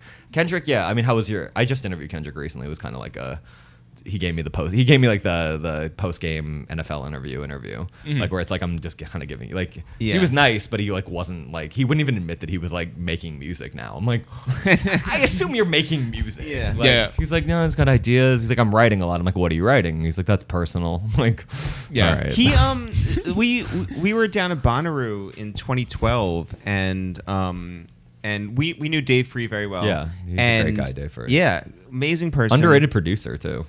Also great footwork. Really? I could see that. Yeah, that makes sense. I have no idea. He hooked us up with an interview because we were working for Bonnaroo, doing all these interviews with like Questlove, Alice Cooper, Feist. Alice Cooper. It was fun. Alice Cooper was amazing. It's a great interview. Did you ask about Milwaukee? Yeah. Of course we did. Yeah, of course we did. Yeah, you had to. But the joke with that was we let him to answer Milwaukee, but we're like, oh no, it's pronounced Kenosha. The weird thing is, I didn't realize until like 2 years ago, Milwaukee isn't Algonquin for the good land. I was like, wait, what? My whole life has been. Who did we interviewed somebody recently. Maybe it was like Harrison Remler. He was throwing a concert in his backyard, and I was like, oh, like Wayne Stock, and he was like, what's that? And I was like, all right, yeah, it's fine. Yeah. But anyway, so we Rip Torn playing. Yeah.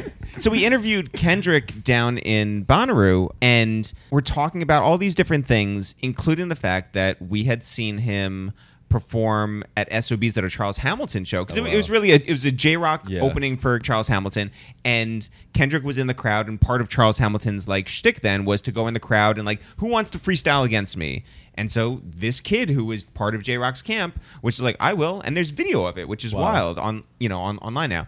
So we brought it up to him, and there was like no response, and then we joked around with him, no response, and then we asked him something about Drake, and he walked out, and we were like, well, that's that. And then they wouldn't sign a release. And we were like, well, that guy has no sense of humor. And then like a year later, he was on SNL. And we were like, oh. Because what happened to the guy that we found? So Yeah. He, I mean, I interviewed him once in like, I feel like 2014, 15. And it was a really good interview. And like I mentioned the corrupted thing, I'm meeting him. Obviously didn't remember meeting me, but like the fact that I mentioned that like obscure song, like, and I wrote, but that was good. This one wasn't. I mean, like, I think like just artists get to that level of fame where they're never going to give you there's no point for them to be revealing, right? Like, it's like Drake. Like, I'm not a Drake fan, but like, I can't imagine that like Drake is going to give a good interview ever again. Like, what is the gain from, when you can get Maverick Carter and LeBron to do this, like, which was crazy. Yeah. Like the way that was. I mean, like, there is a marketing genius about that. But that's what sucks, right? Is like, there's this catch-22, right? Where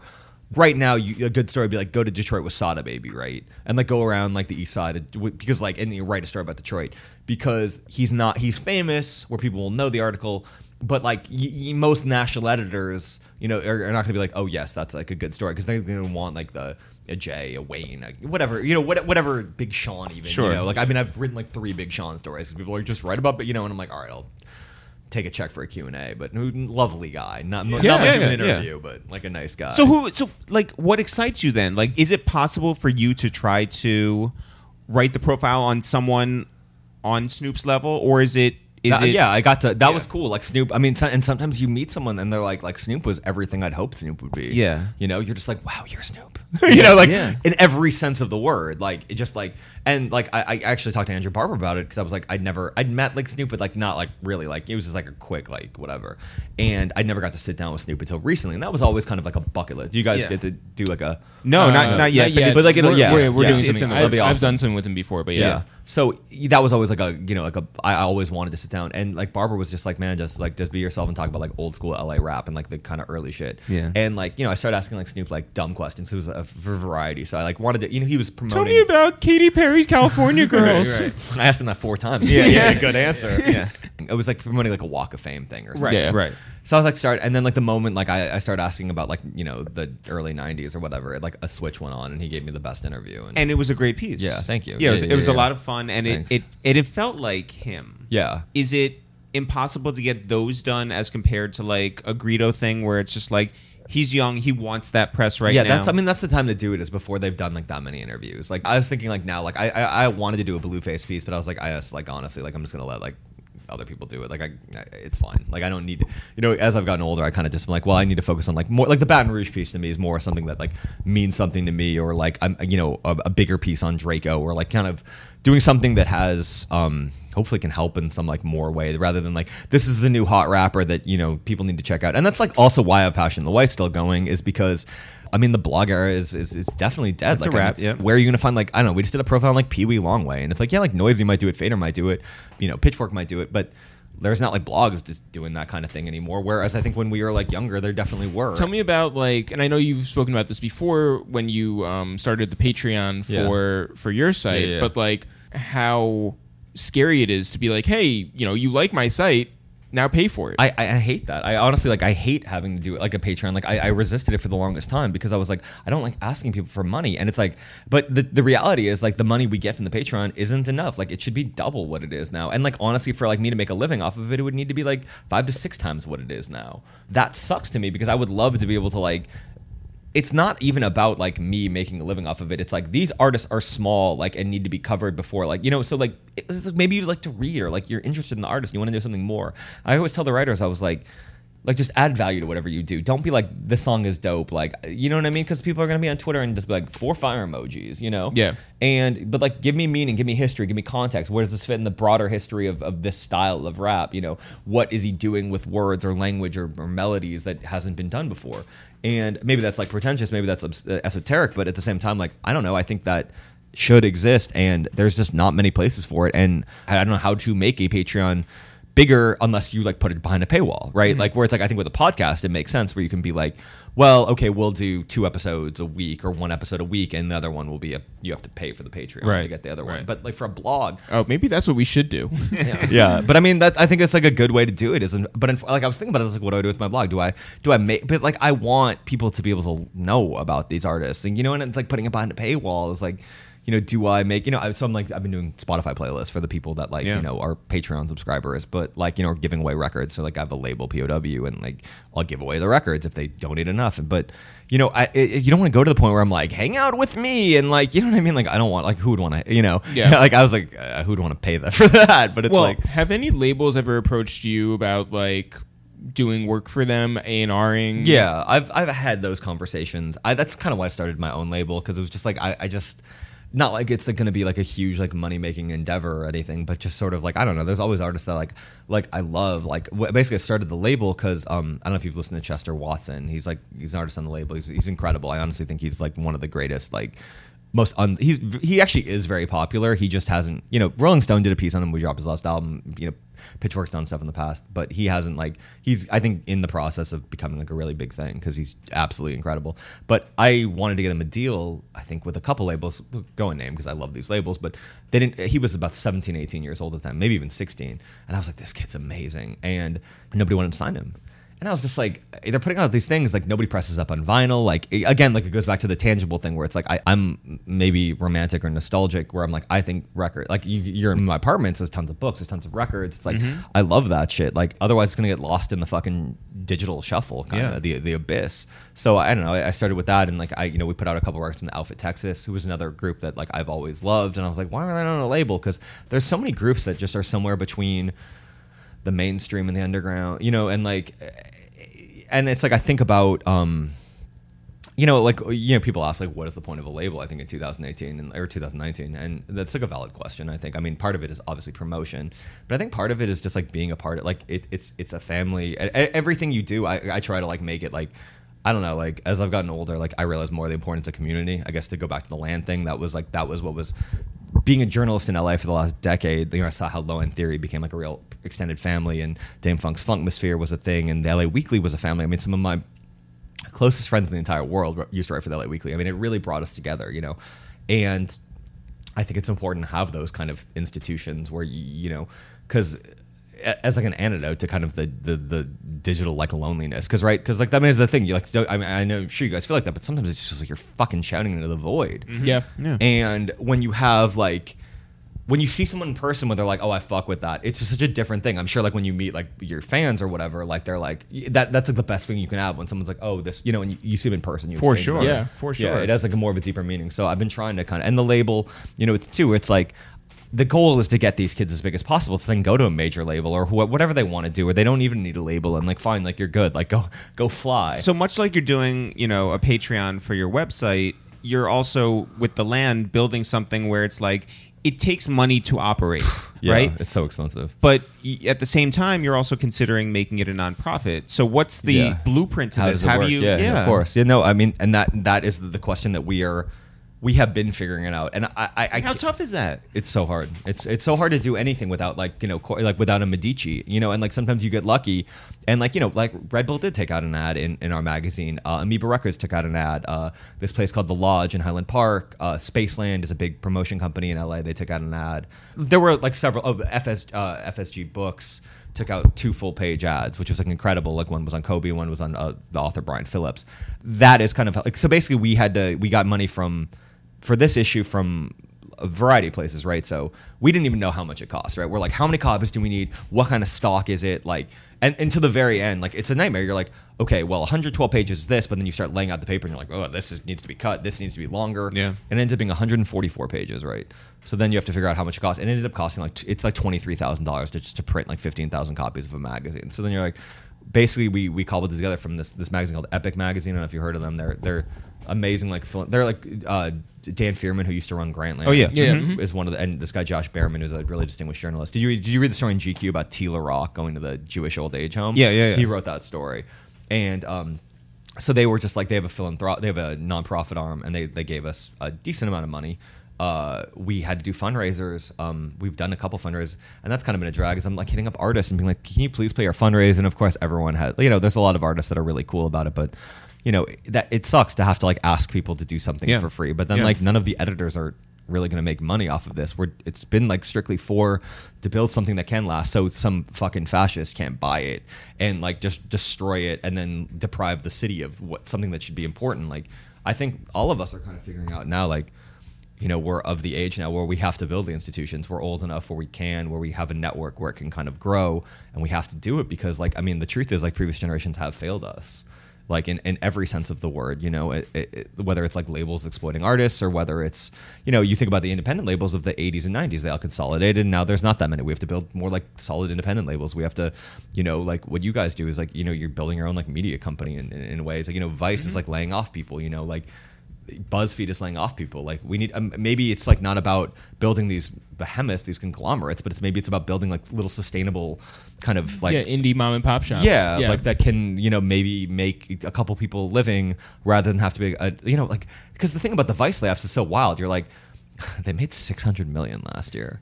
That's fucking nuts to think of like a company that makes $600 million as a media company, but somehow they're still laying off people. So I think it's with the land. So basically we raised this money.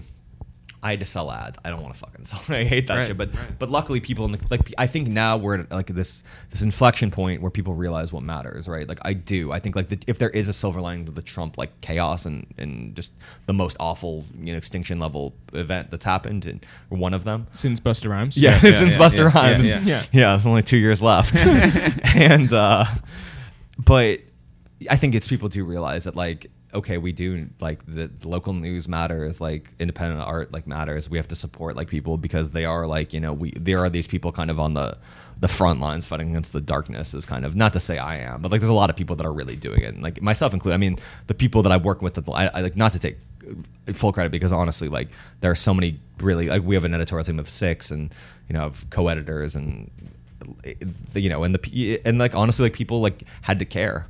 We did. People had to like support that boycott. People had to make phone calls to shut them down. And like that to me was super inspiring because who the fuck knows? Like I just honestly like I started like tweeting one day because I was like, fuck these motherfuckers. Like I'm gonna dunk on them. I'm not gonna let this happen. Like or at least I'm gonna ruin their I 50. It was a big so I was like, oh, like 50. I'm just gonna I'm gonna jar rule them. By the front 2 rows. And so this is my Firefest. When you look back at you as the kid who yelled on your high school teacher, or even the guy who led a walkout or was part of a walkout of your college baseball team, can you see your leadership capabilities in who you were back then?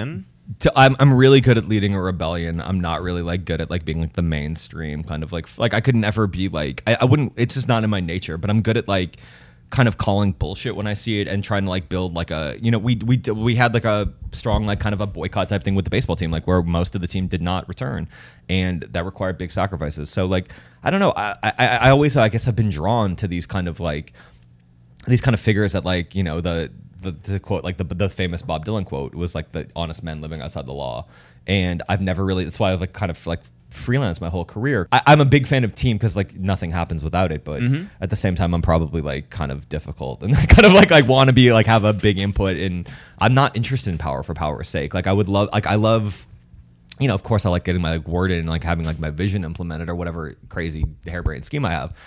But at the same time, I would never like, I don't know. I hated boss. You know what I mean? It's like I hated bosses. I hated people that like I hated bullies. I guess that's really probably what like the thing is. I don't like being bullied. I don't like people that exploit. And I think that's like we have to do that because I mean I don't know, like you see it around like in this everything in American life. I mean capitalism is a system designed to exploit, not to be like super adbusters-y, but like that's the reality. Yeah. And I think like we have to. I mean, that's what's cool about like what AOC's been doing is like I love that she just like talk shit like and like where's Mitch? Yeah, totally. Yeah. Where's Mitch? Like people need to do shit like that, and it's like people can say like I mean, there's always those people that are gonna be like there are people with LA Weekly thing. They're like you're going a little too far. Like you know what I mean? Like don't call them Nazis, and you're like, well they are, more or less, but. You need people that are like really. I love like people that do fight like that. I mean, because the Republicans fought like that. I mean, what was the Tea Party if not just a racist cabal of idiots that just kept on like that notion of the Overton window? I think is really true, right? Yeah. Whereas, and I think like that was what AOC's done is really brilliantly. It was like now all of a sudden the 70% tax rate on people making $10 million is the Green New Deal is a conversation that like we have to have. Yep, and like that's great. So I hope like I don't know. I kind of see. I have an allegiance to kind of people that like kind of. Like not outlaws because like it's not about that, it's about like this subversiveness because I do think if you don't have those people, like those are all the artists I was always drawn to, that's maybe why I liked rap so much in the first place is because rap is like that's like the coolest thing in the world to me. It was like they're like all right, you're like living in a South Bronx hell like where the government has basically ignored you and abandoned you and like like built this expressway to like segregate the community, and they're like all right, well, we're going to create the greatest artistic system ever created. And we know this well. It's one thing to while you're putting your creativity out there and your heart, soul, and blood, sweat, and tears and all that on the line. And it's cool to know within yourself that you're leaving something good. But who are the people who have reached out to you and said, hey, we respect what you're doing and keep going? It's like one of those big and small things. I remember when like the boycott first started, like Thundercat like was like super supportive. Wow. And like I love his music, and that was cool. Like Dame Funk, I'm like but in terms of like the people from Epic, like, you know, giving us like money with no string. I remember we had a meeting with them right when they were like, I mean, they gave us, you know, like, we shouldn't get into logistics, but they gave us a sizable money that like basically was the difference between us being like, how the fuck are we going to ever do this? Being like, okay, now we only need to raise X amount of money. That seems like a manageable thing, because we were really adamant about paying our writers. I wanted to pay our photographers, and we were all, as the editors, were like, look, if we don't make any money, that's fine. Like, everyone else has to get paid first. But like them stepping up and being like, you know, and these are like, you know, the guy who ran Grantland and used to be an editor at GQ, and he ran MTV News, Dan Fierman. Like, he's an incredible person. And they were just like, yeah, we believe in what you're doing, and what we think what you're doing is important. And honestly, like, not to like, because I'm obviously not like a corporate guy, but like the advertisers, like taking like our, like we sold like, you know, like $10,000 to $12,000 in ads, and like that's off nothing. That's just off being like, okay, you know, you loud guy on Twitter, like, but like we trust you because we believe, you know what I mean? The city needs this, you know, and I've been talking to like different labels and trying to explain, and I think everybody kind of gets it, because like I would be like, remember that story I used to write for you in the LA Weekly? Well, that's not going to happen. And it's not happening for you, but like you have to understand that it's not going to happen to the young artists, right? Because it's not about, and it's about the young writers. It's about like, I learned how to write because I was allowed to write weird at a place like the LA Weekly. So, and that's kind of with POW, the website. I try to do that too, to kind of teach people how to like, not teach people to write. I think it's sort of like Kurt Vonnegut had a great quote where he was like, you can't really teach anyone how to write. It's like correcting the flaws in someone's golf swing, you know? And I think a lot about that. But it is about that, because I do get worried about like the future of literacy, and that's not being like kind of like, but like, I mean, that's the reality. It's like, like pivoting the video is not like, it's a joke euphemism, but like that is the reality of it. Is like most things, like if you really look at even the most popular interviews are often like YouTube interviews. I remember when I was in Baton Rouge, like this guy's like, oh, you interview Kevin Gates? I was like, yeah, I've interviewed him like once or twice. And he's like, which one was it? I've seen all of them. You know? Yeah. And that was like, whoa, okay, that is a different mentality that I didn't even understand. So yeah, I think it's just about, I mean, long-winded answer, obviously, as they all are, but for have people like trust what you're going to do. And I'm really proud of it, honestly. Like I want to, my goal is that, you know, I want to come out to New York, and like I want to go to like Chicago, and like wherever I go, like bring it. And just like if someone wants to get a copy, I'll give it to you for free. It's free in LA. I mean, a lot of people did pre-orders like just to support, you know, we're mailing it out if they don't live in LA, but a lot of people from LA were just like, yeah, we'll give you $20 because it's just kind of down for the cause. I want people to rebuild the Village Voice and not maybe call it the Village Voice, or rebuild Creative Loafing and not call it Creative Loafing. And like, I think print is important. I really would love to inspire other people to do this, and it's certainly like the most difficult thing I've ever done. What is the hope for not only circulation, but also like how often you're going to try and put it out? It's going to be 15,000 circulation. And if people want to help, where can they go? They can definitely buy a pre-order on the landmag.com. By the time this comes out, we're going to try to do it quarterly. So hopefully we will have pre-orders for the second issue, but probably by the time this airs, it's coming out like early February, like February 10th, I think is like the actual release date. And then we're hoping to do at least 2 more issues this year, probably one in the summer and one at the end of the year, like kind of a wrap up. And then hopefully in 2020, I would love to make it a quarterly. I think that's like kind of what we're really pushing for. There's something cool about being a cult classic, and I think cult leader. Yeah, totally. And that's why there's Kool-Aid in that water. Yeah, you will drink it. Jeff. That's what I'm saying. When you talk about how you're going to make this a nonprofit, I'm like, you should make it a religious institution. No, like L. Ron Hubbard said, because that's where the money is. Yeah. It's a noble cause that you're doing, but a realistic one, and I think that's the best part of it. And I hope that people really do contribute. And I hope that you get the chance to keep contributing to this, because I think it is a real thing where it's like stuff does disappear. Yeah. And you're doing great work. Keep boycotting. It's still Boycott Weekly. Yeah. It's fun. Seminole Media is a staff record label. It was a motherfucking group. That's right. You know? And congratulations on everything. And we're really looking forward to the land. Thanks for having me. Yeah. Well, thanks for having us. Yeah. Thanks everyone for listening to this new episode of A Waste Time with It's The Real Jeff. People want to find out more about us. I'm Eric. You're Jeff. Together, we are It's The Real. If people want to know more about this podcast, it's called A Waste of Time with It's The Real. If people want to find out more about what's going on in our universe, where can they go? You can always go, and I mean always, 24/7, 365. What? Even on Christmas, and Wow. especially on Arbor Day. You can always go to itsthereal.com/shop. Go get your itsthereal.com wares today. All right. We're talking about mugs. We're talking about rhyme books. We're talking about t-shirts. Hell, Anything else? We've even got our newsletter on that website. What? Which is for free. Well, definitely do that. Yeah, if you sign up for the newsletter, we will send you a newsletter. That's the deal. That's the guarantee. Yeah. It's the real guarantee. Also, you can find our podcast, old episodes and new ones, on iTunes or anywhere else, Spotify, Castbox, Castbox. People fucking love Castbox. People love Castbox. SoundCloud. You can always go find old episodes and new ones, search for It's The Real, or A Waste of Time with It's The Real, or Two Jews and Two Black Dudes review the movies. I suggest people do that. Catch up now because we got new episodes on the way. You can also go and find us on social media, at It's The Real on Twitter, at It's The Real on Facebook, at It's The Real on Instagram. Jeff, I was listening to our friend Currency and our friend Wiz Khalifa. They have a new project called 2009, which I really enjoyed, and it reminded me that we have an awesome song with Currency and Smoke DZA called Sugar High. Yeah. And I think you guys should go check that out. And if they want to, where can they do that? You can always go to Spotify, search for Teddy Bear Fresh. That's our album. Okay. Yeah, go listen to it. Well, Don't just listen to one song. Well, okay. Come for one, Stay stay for the rest. them all. Jeff, We love to shout out everybody who has done something kind to us. You send us something like a ring light or a pair of pants. I need jeans. We will shout you out. I'm willing to buy jeans, But send today, them to me. today before we got any jeans or any lights, Yeah. we said, hey, if you guys want to be shouted out because you signed up for the newsletter, let us know right now. Yeah, first 5 to do it. And we have more than 5? Yeah, we did like 8. All right. The It's the Real 8. Free the It's The Real 8. I want to shout out Saul Luna.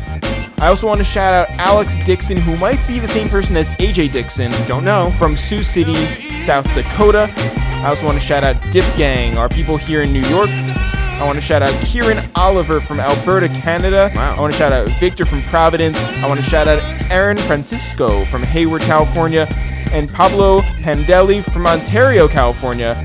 And also Justin Wagner. I did say I have the data on a spreadsheet. Yeah. About 50% of the people, I don't know where they're from. Justin Wagner, I don't know where you're from. Damn. Well, guys, Saul Luna, I don't know where you're from. when you sign up for the thing, No, it only asks for your name. all right. Well, we're gonna figure it out. All you have to do is just be born with a unique name that I can find you and assign a location to you. And until that day, Jeff. Now for real. Sure. We'll see you guys next week.